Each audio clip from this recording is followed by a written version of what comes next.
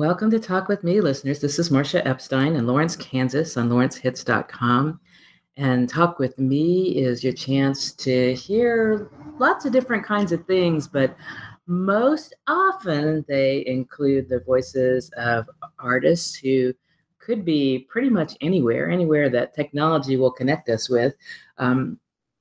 Often ones who will also have some performance coming up in the Midwest, but not even always that. Sometimes it's just the opportunity to get to know somebody who's far away. And today, this is kind of cool for me because it's like I should put together the list of poet laureates who have been part of Talk with Me broadcasts. And a sad shout out to Paul Ruffin, who was a Texas poet laureate who died a little over a year ago. Was a delightful person. So Texas has been represented, Missouri has been represented, several vintages of Kansas Poets Laureate. I'm forgetting somebody else. But the point is today, my guest is the Poet Laureate of Oklahoma. And this is really fun to get to meet her. And then she'll be in the area soon, which is very cool for people around the Lawrence and Kansas City area. My guest today is Janetta Calhoun Mish. Welcome, Janetta. Thank you. I'm happy to be here. I am so happy, and shout out to Denise Lowe, one of those former Poets Laureate of Kansas and wonderful poet and person. And I have to mention her husband, Tom, because Tom is part of everything too, Tom Wiseau and Mammoth Publications. But anyway, Denise is the one who said, hey, you guys should do a show together. And now it's happening. Yes, she's always doing wonderful things for other people in the writing community. Yeah, she's amazing, and I get excited talking to her. I get excited reading her work, hearing her read her work. It's really great, and I'm very excited with the opportunity to talk to you, knowing that Denise said, "Yeah, this is something that should happen." So tell us a little bit about you. I'm thinking even that maybe you're a little bit shy about that because when I looked at your website, it didn't say Poet Laureate of Oklahoma. Oh, goodness. I guess I forgot to update it. Thanks for the reminder.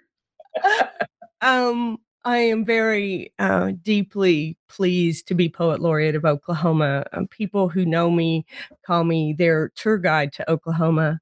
I'm a native Oklahoman. I grew up most of my life after 3 months in one small town called Wewoka, Oklahoma, in the southeast central part of the state. I am an amateur historian of Oklahoma, both Oklahoma history in general and Oklahoma literary history. So for me, I couldn't think of a better position. Wonderful. And in your history of things, I like that what I could pick up from your website included that you didn't take the traditional route and get an undergraduate degree and go through and get these other degrees. You obviously have life and writing and lots of things in the mix. So what are some of the kinds of things that have been part of your life during those, your life in Oklahoma, travels, whatever kinds of things, just a little bit more. I didn't go to a 4-year college until I was 37 years old. I think I had 13 hours at 4 different junior colleges when I started again in earnest as a single mom living in the projects. So before that, I did all kinds of things. I worked as a bartender. I worked in nursing homes and hospitals as aides and sometimes laboratory aide. I traveled all over because I needed to see some more of the world besides Oklahoma. So no, I didn't take the traditional route. But I was always writing. I wrote my first poem in 2nd grade when my dog died. Oh, I know. But I was always writing, even though probably not as regularly because of the hard work of doing labor-intensive jobs. But and then when I went to university, I don't have writing degrees. I have degrees in literature. So that's another little different change. But I am still actually largely a self-taught poet. Um, I have had the opportunity in the last few years to study more deeply in poetics, and I think my work has improved from that. And also, I have a really great writing community and a lot of mentors who will read my work, including Denise, and the former Poet Laureate of Indiana, Norbert Kropf, and, a friend of mine, Kat Meads, who's this astounding writer who has written and published in every genre imaginable. Wow. So the community has really helped improve my poetry because I can now have these long and interesting talks about poetics, how does that metaphor work kind of thing. Mhm. And also I'm teaching in an MFA program, and as the saying goes, there's no better way to learn something than to try to teach it. That's 'Cause exciting stuff. yeah, because students always ask questions you're not quite ready for, which is a good Yeah, thing. yeah. Learners in general, I imagine that you do that to other people as well, because, what I hear from you, as you talk about, that you've always written, you obviously love literature, you've you've created this community of writing people to be involved with your work, and I'm sure yours with theirs. And my guess is that you ask those questions of other people just as your students do of you, as Mhm. part of your learning and evolving your own writing. And I love that. And that is probably true. Um, there are assumptions when you go straight from a BFA to an MFA in creative writing, embedded assumptions that I don't really know about, so I'm always questioning them, not just to be a problem, but because I really don't know what those Yeah, assumptions are or how they yeah. came to be. And, our program is a low residency program, so it's, mostly non-traditional students, and yes, they ask those same kinds of questions. Uh-huh, uh-huh. And that's great. That's really great. It's great for everybody. And what I hope that the writers, experienced or not as experienced, who are listening, get out of that is that it is about continuing to learn. That's what we all need to do, and that's life too. I'm not a writer, but I relate to a lot of what you're saying about asking questions and being asked questions, because for example, I'm new on a called a leadership team for the chapter of National Alliance on Mental Illness here in my community, and we had a meeting last night, and I had so many questions, and it's like I'm really, it's like I'm excited, I'm interested, I want to learn, and this is how I do that, and I apologize for taking so much time No. because people say something and then I ask the 5 questions. That's okay. Yeah, it's a good thing. It's a very good It's one reason I call myself a practicing poet, not a Uh-huh. professional poet or just a Oh, poet. I call myself a practicing. practicing poet when people ask because it's like, doctors are practicing physicians, Okay. and inside that phrase is never the presumption that we already know it all. So we learn through our practice and, to our communities. So I'd rather be a practicing poet than, uh, something less active. Yeah, that's wonderful. That's wonderful. And you mentioned that you wrote your first poem in second grade. And tell us about your sort of even knowing that poetry was a thing to do. Had you been exposed to poetry already, very much at the young age that we are in second grade? It's all about my working class, didn't finish high school mother who Uh-huh. read to me for as long as I can remember. And she not only read to me, she actually talked about genre in her way. She would, read me, say, Heidi, and she said, well, this is a story. It's a made up story, but, and this is a poem. She'd point out poems. She loved poetry. She had much of it memorized from her years in school in the 50s, back when people were required to memorize poetry in school. Uh-huh. And she said, well, this is a poem, and this is kind of what poems do. So it Oh. was my mother, and I still have her Oh. little tiny tattered copy of the Penguin collected poems of Robert Frost that belonged to my mother. And she also did, what did they call it? Allocution. She would go to contests and do dramatic interpretation of poems that she'd memorized. And I actually have all her typewritten sheets from high school where she was preparing to do that. And, she loved Byron.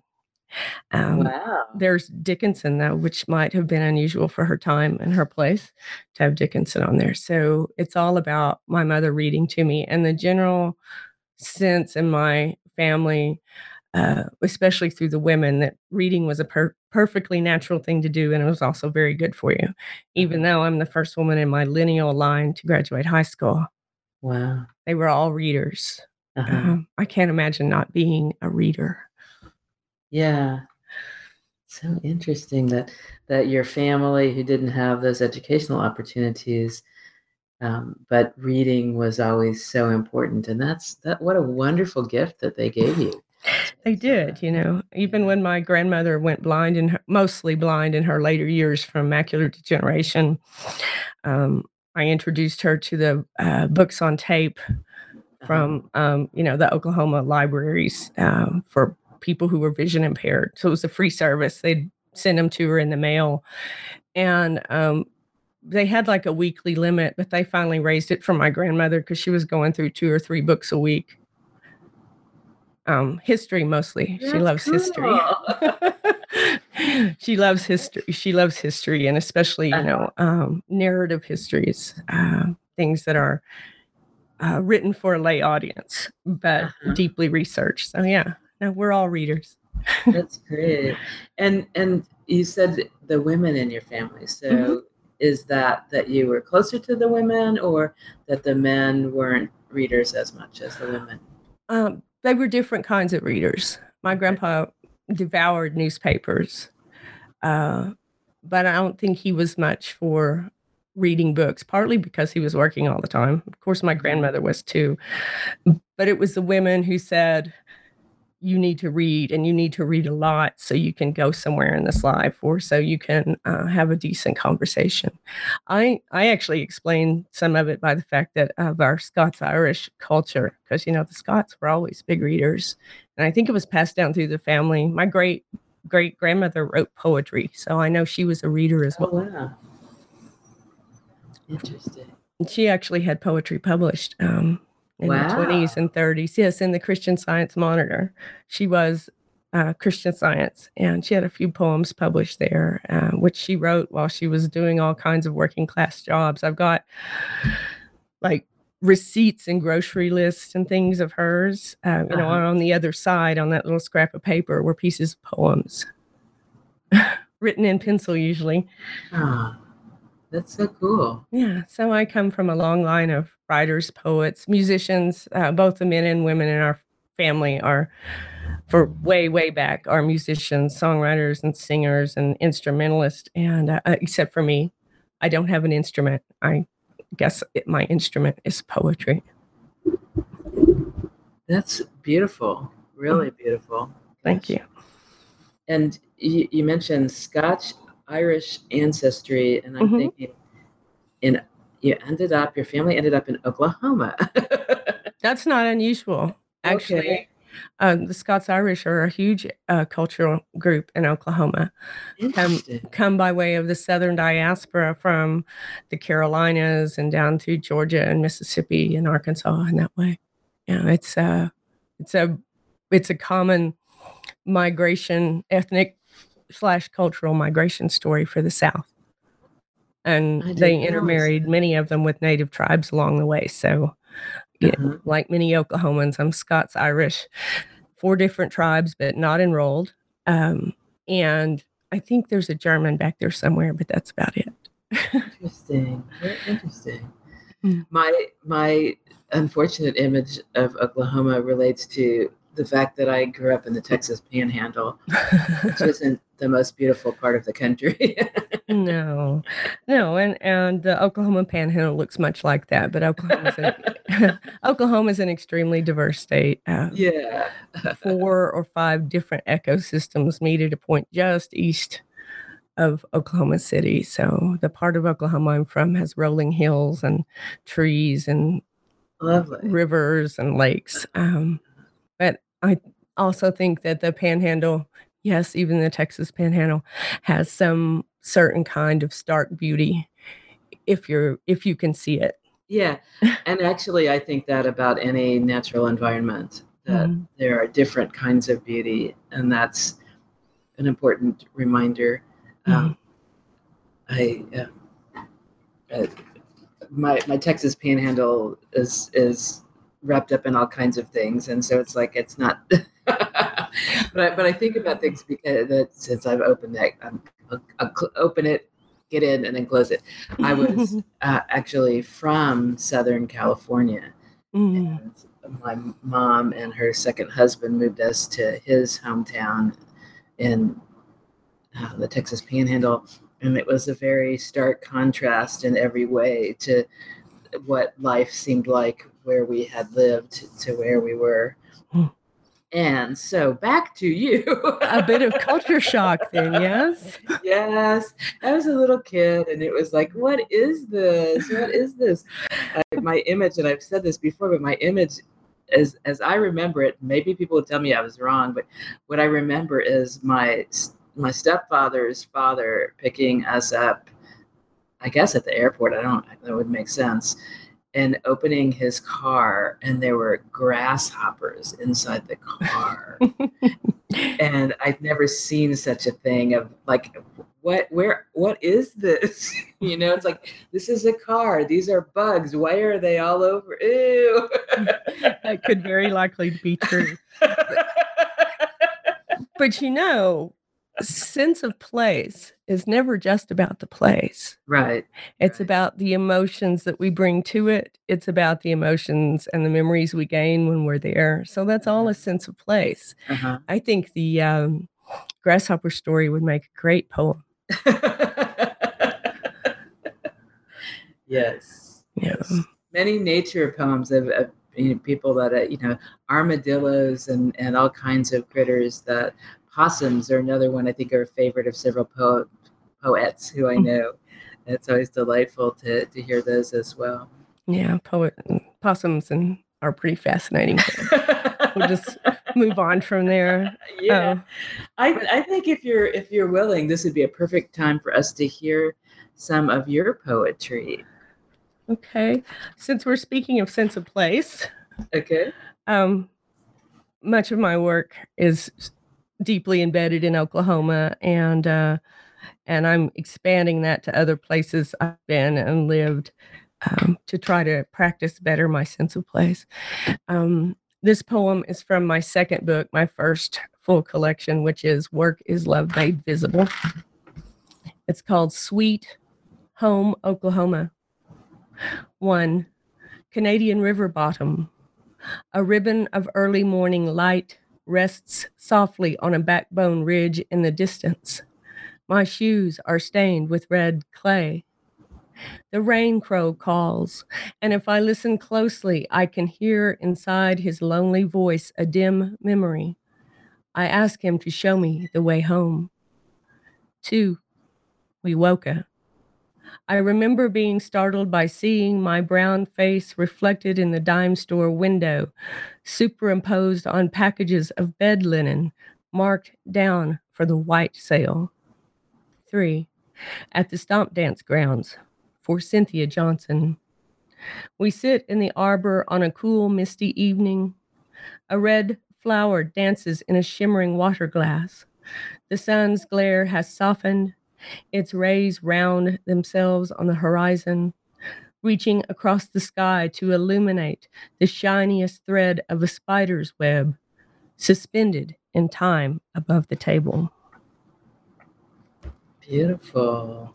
And as you say about sense of place, there are images in there that do relate to my memories of the Texas Panhandle, but in the best of ways. Yeah, well, thank you. I guess before I read, I should have given a couple of footnotes here. Wewoka is the name of my hometown. Uh-huh. It means barking water because there were rapids in the creek. There was a film a couple of years ago called Barking Water by a filmmaker who grew up 6 miles from me, named Sterling Harjo, a Native American filmmaker. And rain crow is what we call the yellow-billed cuckoo, who makes a particular sound. And in our vernacular stories, we call him the rain crow because that one particular special sound he makes means it's going to rain. So I use of vernacular words that have deeper meanings, that have meanings embedded into the culture and the place from which they arrive is really important to me. I like to use them. And so well, as poet laureate, I'm sure that you will have a lot of public appearances. And before this year, this time of being poet laureate, did you often do performances where you would have the opportunity to give some background to some of those words that some people might not have any reason to know the real depth of meaning? Yes, I've been performing my work since, even before I was really a published poet in my late 20s. And I almost always do give those footnotes. I apologize to your audience for not doing it ahead of time. But I really, a lot of times I'm actually having to now teach Oklahomans about their own culture because some of it's been lost, and some of it may needed to have been lost.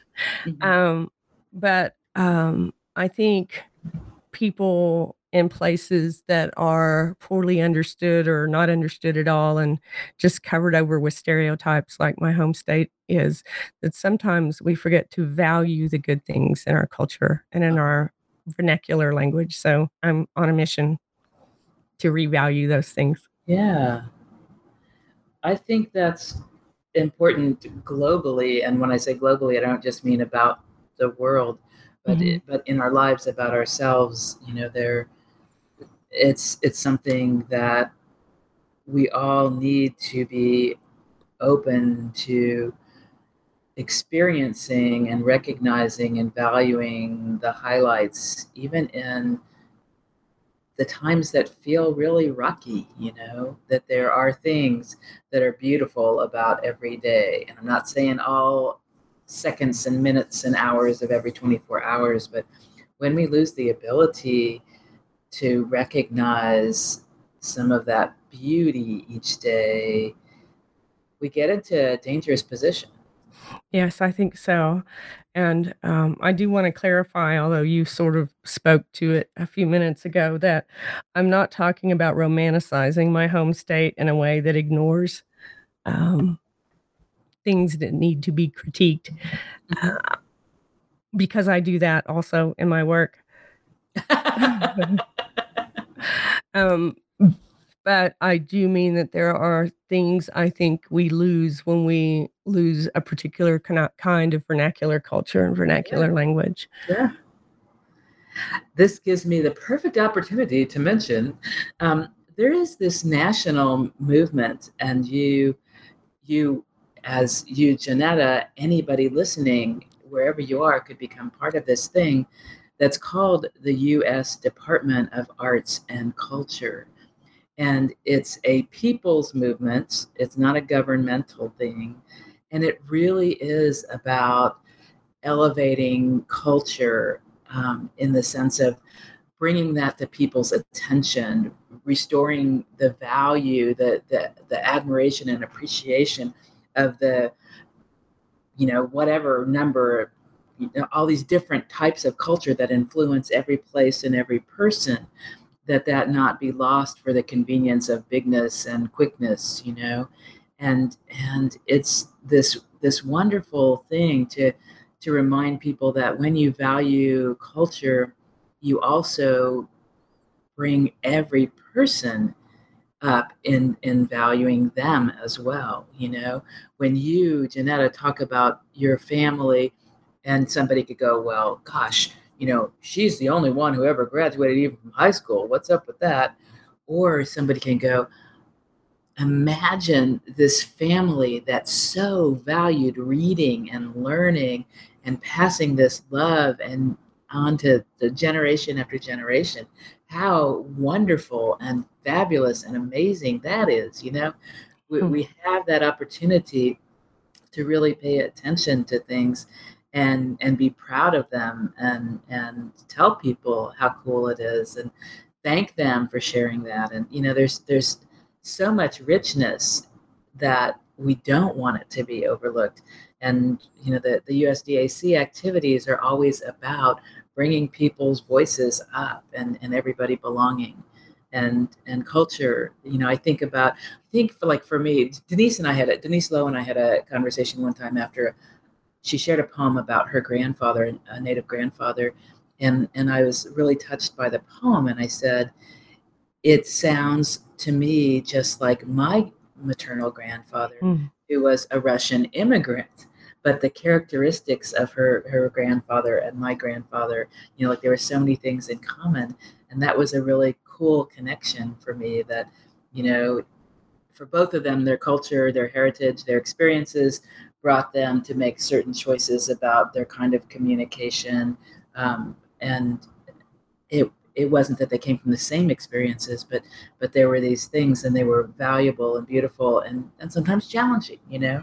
Mm. And I love being able to experience that with people and recognize the goodness of things, not being blind, you know, like you're saying, not being ignorant or overlooking the stuff that needs improving, but not overlooking the wonderful stuff too. Yeah, I think that's when poetry is really working, that Yeah. we recognize the humanity in a totally different experience from the ones we've had, and yet still there's some common ground that's been built there. Yeah, yeah. And I noticed, you know, when we were before we got on the show, I said, you know, well, I'm not the most prepared, but I'm very interested. And I noticed that when I was looking at information about you, that a couple of things related to me, to culture, in addition to your family and Oklahoma, is women and women's work, and also being part of Native writers as a group. And I wonder, with either of those, if you would tell us a little bit about that connection for you. Um, as far as the women writers go, you know, as I said, I learned to read and write through my mother. I both read and wrote before I went to kindergarten because she Mhm. encouraged that. Wow. Uh, my grandmother was also amazing, what my husband likes to call a flinty prairie woman. Mhm. Um, I just had fantastically strong women in my family. My great-grandmother, the one whose mother wrote poems, they were all smart and capable, and, of course, they were almost always the ones who held the family together. Mhm. Um, I'm not sure how I could not write about Uh-huh. women's issues because that's the, family tradition I came down in. It's because we took care of each other. We took care of everyone, but also the women had their own, oh, cultural interchange. It usually happened when the women like Christmas and Thanksgiving after the big meals and all the women were in the kitchen doing dishes. That's when Mhm. they had their time to themselves, and all kinds of stories flew in there, and if you were a curious little budding writer girl like me, you made sure you dried dishes or put them away so you could hear all those stories, Ah. and a lot of them were stories meant to say, "Here's what you do if you're in this situation, and even if you're limited as a woman in what you can do, here's how you can get around that kind of stuff." So Very good. yeah, so that's where the women Yeah. thing came from. I am, as I mentioned earlier, descended of several tribes, which is not uncommon in Oklahoma. I am not enrolled in any tribal nation. I grew up in Wewoka, Oklahoma, which is the capital of the Oklahoma Seminole Nation. Many of my friends are Native people, and I find it really difficult for anyone who grew up in Oklahoma not to always consider the native people from there, simply because our culture is saturated with native things. All the street names, the main street names in my hometown were all Muskogee, Seminole language names. Like I grew up on Ochisi, and then there's Okmulgee and Okfuskee. All of those words into become part of our language. So my work with Native peoples and my recognition as a detribalized mixed blood, but one who is an ally, all comes from the fact that that's a huge cultural influence on me, are the Native peoples of where I grew up. So that's how that happened. I do some volunteer work. So for Native things, there's actually going to be a huge Native Writers Festival in October at the University of Oklahoma called Returning the Gift. So if people would like to hear more about that, they can go to Facebook and look up Returning the Gift, or they can also Google Returning the Gift for our website. It's going to be quite an amazing 4 days. That's something that Denise and I have been working on together. We're both helping with that. So lovely. And it makes me think of somebody, a friend, Lori Tapahanso, who was here in Lawrence and is not, but her mom, Lucy Tapahanso, is a noted poet as well. And I'm thinking, I bet they'll be there. And just, I'm pretty sure Lucy's coming. Yeah, she was at the first one. This is the 25th anniversary of when the very first Native Writers Conference that ever happened at OU 25 years ago. So this is our 25th anniversary. That's exciting. It is very exciting. Yeah. As a matter of fact, we're having a Poets Laureate panel at Returning the Gift. I think Lucy's on that because I'm pretty sure she was Poet Laureate of Arizona for a while. I think I could be wrong. Tribe. I don't know because I was trying to remember because in my exploration of poetry, I jumped into hosting a poetry event in May of 2014, and Lori and Rhonda Miller.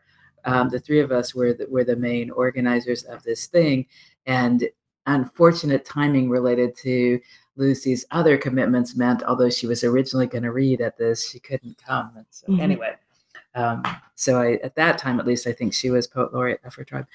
Cool connections. That's real life, and I love that. And I get excited thinking about, for me, I'm really touched by you bringing your maternal lineage up as, these are inspirations. This is wonderful that there's this family connection, that I had this great grandmother who was a published poet, and it's been something important to my mom and important to me, and that's beautiful.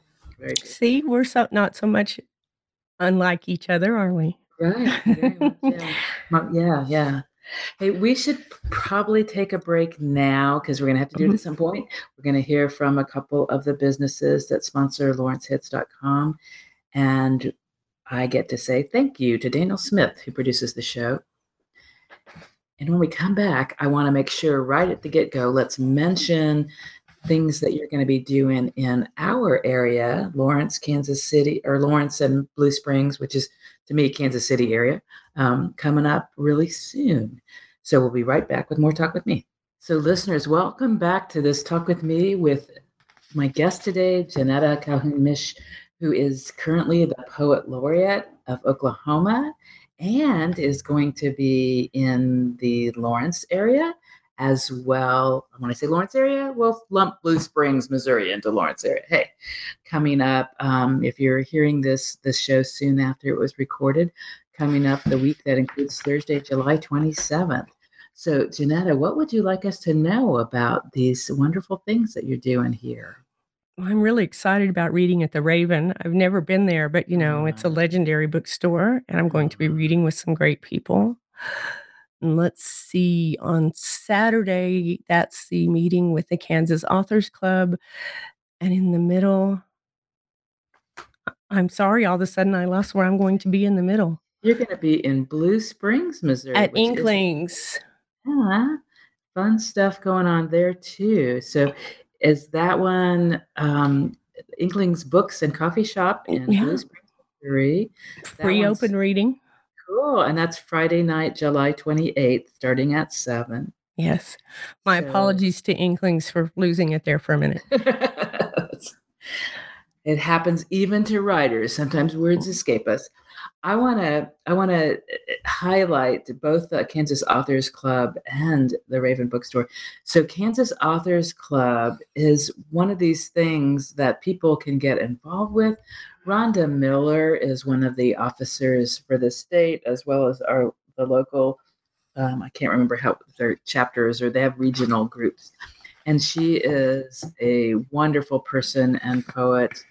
And Kansas Authors Club does these cool things with these meetings and bringing kids in with poetry contests, writing contests of different kinds, an annual conference, really good stuff. And the meetings are actually open. So for people to know, maybe an easy way is by going to the Kansas Authors Club website. Maybe it's by Facebook. But Janetta will be there for this workshop. And I'm going to ask you, Janetta, to say the word of the type of poetry, because I'm looking at it, how it's written, but I don't know how it's said. It's usually said huzzle. Okay. Writing it starts huzzles. With a G, so I'm looks really like Gazal. Looks like Gazal, but usually it said huzzle. And I only know that because I have to look it up like every 3 months. Okay. So that one is called Writing Huzzles plus a reading by you, the Oklahoma Poet Laureate. And that one is Saturday, July 29th at 11:30 at a restaurant called the Oriental Bistro on 23rd Street in Lawrence, Kansas. That's right. So that's going to be a cool thing to learn, practice, and get a chance to hear readings from Janetta.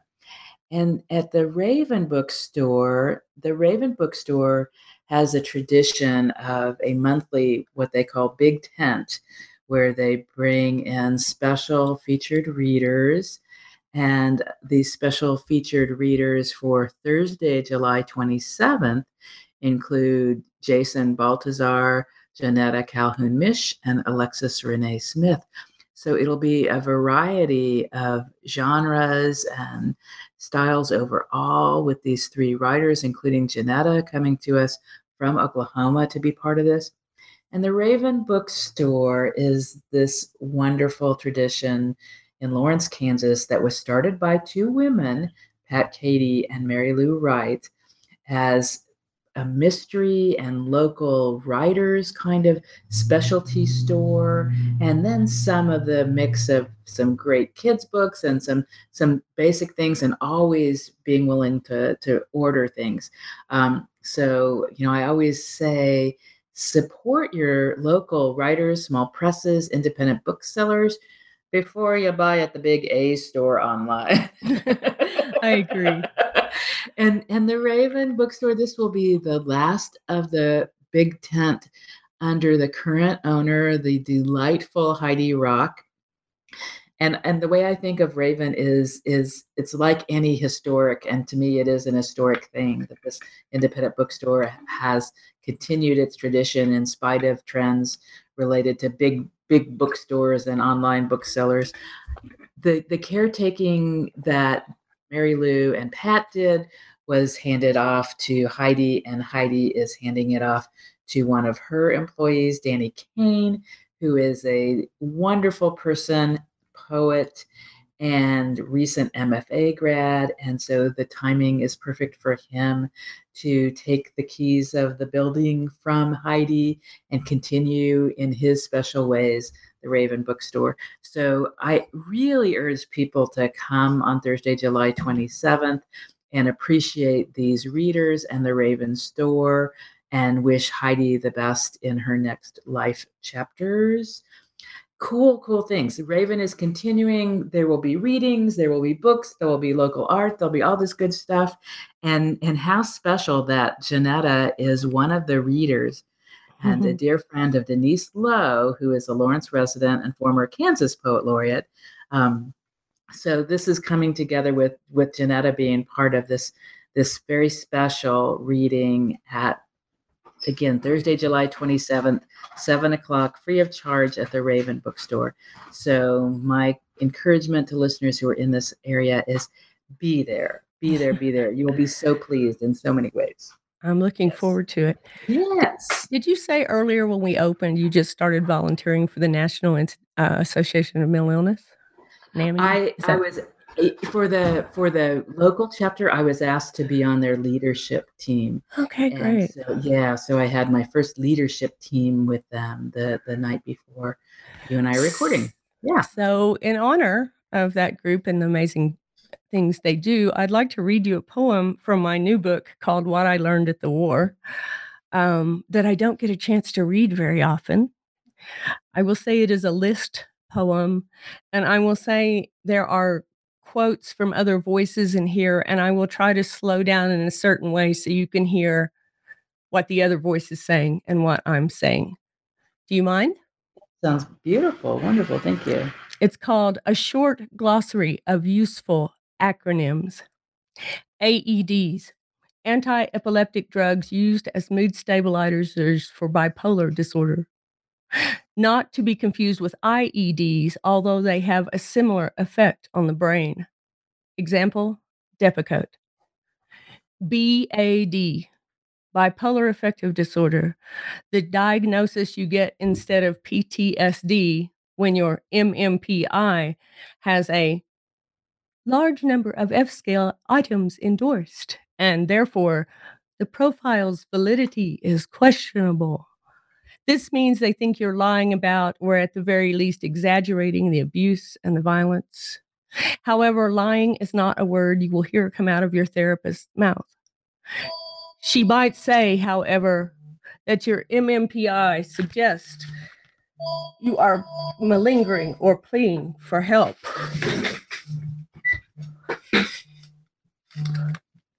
BPD, borderline personality disorder.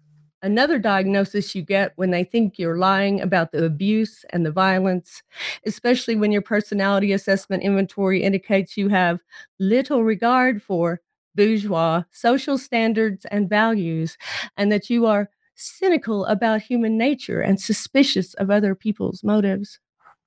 Cynicism and suspicion of others' motives, no matter how well founded, is pathological. Keep this in mind when seeking help. FGAs, first generation antipsychotics like Haldol, they will mess you up and not in a good way. MMPI, the Minnesota Multiphasic Personality Inventory, a test often used in combination with the Personality Assessment Inventory, the Clinical Analysis Questionnaire, and the Incomplete Sentence Blank. Despite designers' claims, it can be manipulated by certain intellectually adept patients to help their therapists feel like they've done their job. PTSD, post-traumatic stress disorder, a common malady of working class and poor women and children, can be repurposed as a mnemonic for emotional and drug rehab. Put that down. SSRIs, selective serotonin reuptake inhibitors, a class of antidepressants, Zoloft, Paxil, Prozac, infamous for causing agitation and aggression, while at the same time relieving depression just enough that patients find the energy to commit suicide. Little depressing. Well, no, it's important to me. You know, this is my life work is in mental health, specifically suicide prevention and bereavement support, with a side trip into being a strong ally for the queer community and support with trans folks and others. But we need to talk about these things. We need to challenge these things. And I'm wondering if you are willing to just tell us a little bit about your motivation in this particular poem to put this out into the world. The first motivation is that this is the first book of poems that I've talked about these things openly, and it was time. I was misdiagnosed for years as bipolar. And I know that poem's a little hard on therapists, but part of the problem for me was, and part of the problem for many people who need mental health care in this country today, is that I had no insurance. And so I could only go to a therapist as long as I could pay. And oftentimes, those therapists or counselors were overworked because they worked in sliding fee scale clinics. I could pay $5 and go to see someone, but they were overworked. And I got moved from, therapist to therapist. And then sometimes I'd just quit altogether and then try again later. So even though the poem itself is a little bit harsh on some of the therapists, I'm not sure it was entirely their fault. I think they're a lot like teachers today, people who work in public mental health care settings, or they're overwhelmed and underpaid. so, so that's why there's several poems in this book about those things. And once I did get insurance, which was through marriage. And I'm grateful for that. I was able to see somebody longer term and received a diagnosis of PTSD, which I figured was true all that time because I grew up in some really violent situations. Mhm. I'm much better now. Thank you. Thank you so much for sharing your personal story in addition to that poem that I think my guess and probably other listeners' guess is that it relates to personal experience. And although you sort of apologize about if it seems like an attack on therapists or where I come from, my belief system is that not enough people who are mental health workers, um, faith leaders, all these people who are supposed to be the ones who know how to help us when we're in emotional crisis, not enough of them really make the commitment to learn and remind themselves, as you reminded us, that we are practicing a profession. You are a practicing poet. I am a practicing social worker. And practicing means a commitment to learn and to grow. And I know I really value what you have put into that poem. And I would really like, well, I will be buying a copy of that book to have that poem to share with people because it's so important that we speak up, that too many people, when they have finally been able to seek some kind of support, have ended up, whether they could pay a lot or pay nothing, they've ended up with people who weren't caring and skilled. And it takes both of those to be on that journey with somebody for recovering from whatever challenges they have. Yes. And so we need to be able to look at ourselves in terms of those who are supposed to be the helpers. We need to be able to look, we need to be able to challenge people who use language casually when they say to somebody, oh, you're so OCD, and they don't know even what they're saying, because that is a diagnosis that, to me, the simple way of understanding it is that we have very strong beliefs that make us do certain behaviors, but those beliefs aren't actually based in truth. And so if I believe that when I cross through this doorway, that if I don't do it correctly, that a dear one will die, then I need to do this thing of how I touch the doorknob and how many steps and walking back and forth, things that may look really odd to somebody, but I'm doing it for, in my thought, of safety for somebody. So Yes. we need to understand, we need to be compassionate. You mentioned a label in that poem, the label of borderline personality disorder. And people see that as a pejorative. I had a cousin who said it was the worst thing from her perspective that happened to her was when her therapist told her that was her diagnosis. And I thought, wow, why does a health condition, which may or may not be accurate, but that's a different subject. Why would any health condition, just having it be named, be that devastating? That's not the way it should work.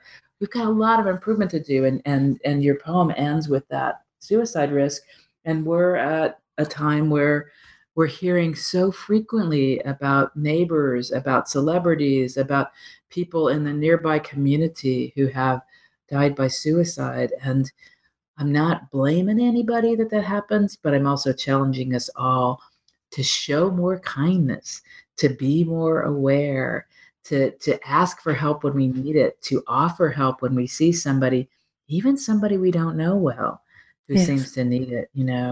That's so important. So I'm really, really touched by this poem. I had no idea this might be something that was part of who you are as well. And so But isn't that interesting that, it's part of so many of us by percentage, right?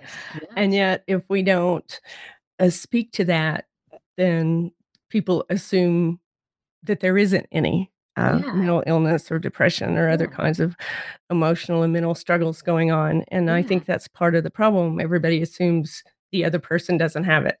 Yeah. And so the way that plays out is when I'm the one who has it, then I think there's something really wrong with me. I'm very alone. I'm very undeserving, unworthy because everybody else is okay, but I'm not. There's that part. And for people who don't have direct experience of some kind of mental health challenge, then they aren't necessarily going to show the empathy and compassion that people need when it's there. People are experiencing this. So wow, and this, my main sort of description of my work with this radio show is that it's at the intersection of art and mental health.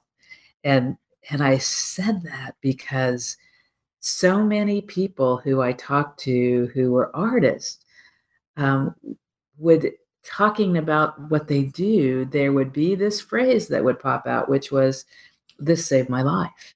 Poetry saved my life for sure. Yeah. That's amazing. Well, I'm going to plant a seed. I do something here in Lawrence, Kansas every year called Words Save Lives on World Suicide Prevention Day, September 10th. And my hope is always that such an event happens in lots of places, because what it is we now it started with poetry only, and then it's poetry and stories and comedy and music and drag performances, and it's this idea of something for everybody.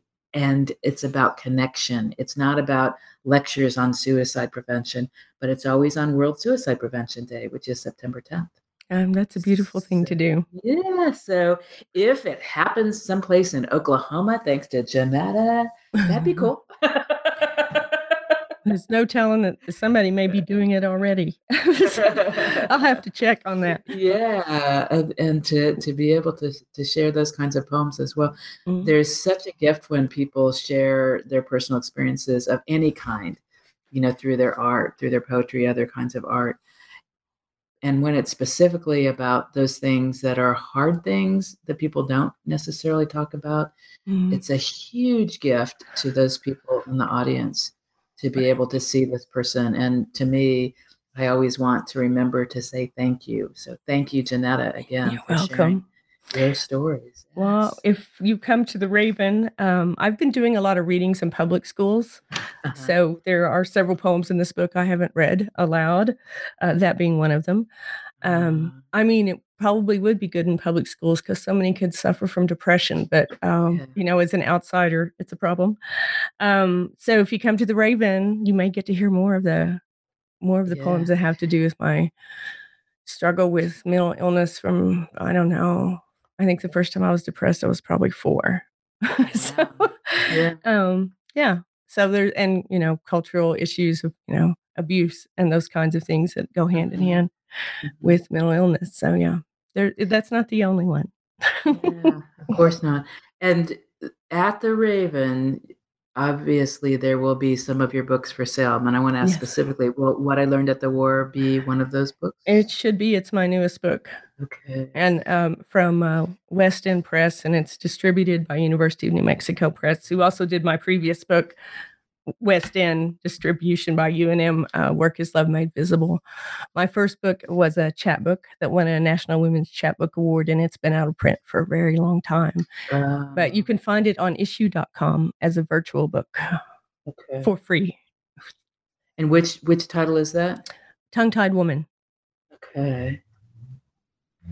All right. Well, this is really heartwarming to me. To it's like, gosh, Denise said we should do a show, and I expected beautiful poetry, but I didn't also know the commonalities that we would be talking about. Yeah, from great grandmas to mental illness issues. Yeah. This is real life. This is wonderful. We are in the last about 5 minutes of this show, so I would like to ask you if there is another poem that you would like to make sure our listeners get to hear as we tempt them to come to either Blue Springs or Lawrence, Kansas to hear you read on Thursday or Friday, July 27th. I actually think I want to read this poem called When Dreams Die. Excuse me, I had to get a drink of water. When Dreams Die, it's a golden shovel, which is a particular kind of form, after a poem entitled Truth that was written by Gwendolyn Brooks. And I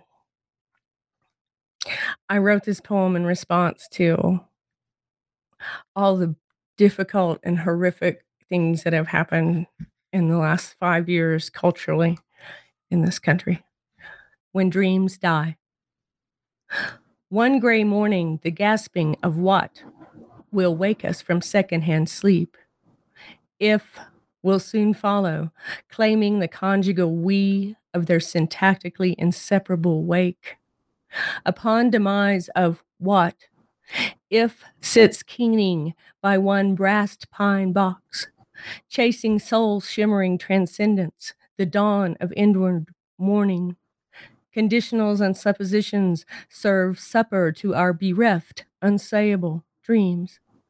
Listen, hear humming of hymns, wailing of women, the banal benediction in future's falsetto, fierce fists beating breasts, the final hammering. Wow. Excuse me. Gwendolyn Brooks' amazing use of sonics, sound in poem, obviously influenced that. Gwendolyn Brooks has, to me, a prominence here in Lawrence, Kansas, with a mural that had been in our downtown area, called The Pollinators, that was about the pollination in the sense of not just bees and flowers, but also African Americans who were prominent in the arts, African Americans who lived at least part of their lives in Kansas. And the Gwendolyn Brooks poem line with, we are each other's harvest, we are each other's magnitude business, we are each other's magnitude and bond. That those words mean so much to me about community and the importance of all of us paying attention and knowing that we are all affected by what happens with our neighbors. We need to do what we can to share goodness and kindness with everybody. We are each other's business in that kind of a way. So I love that Gwendolyn influenced your poem there, because that means a lot. That her work means a lot to me too. Yeah. Mm-hmm. Just real quickly, Golden Shovel uses a line from Gwendolyn Brooks and uses each word for the last word of a line. And this is her quote. What if we wake one shimmering morning to hear the fierce hammering? That was the line I used of Gwendolyn's. Yeah. Beautiful. Well, people, you need to go to the Raven Bookstore on Thursday, the 27th. If you're in the Lawrence, Kansas area, be there. It's going to be a very special reading. Or if you can't make it there, Friday, the 28th of July at Inkling's Bookstore in Blue Springs, Missouri. If somehow you can't make it to either, go to Janetta's website, find her books, buy them as close to from her as you can. So I always say, go to the reading, buy the book, get it signed there. How cool is that? When you've heard some of these poems read by this person, and then you get to take them home and savor those pages, you know? Yes. If you can't buy them from a reading with the author, then check out your local, wherever you are, independent bookseller, and see if they'll order it for you, because they usually will, and it's a great deal for everybody. Do it.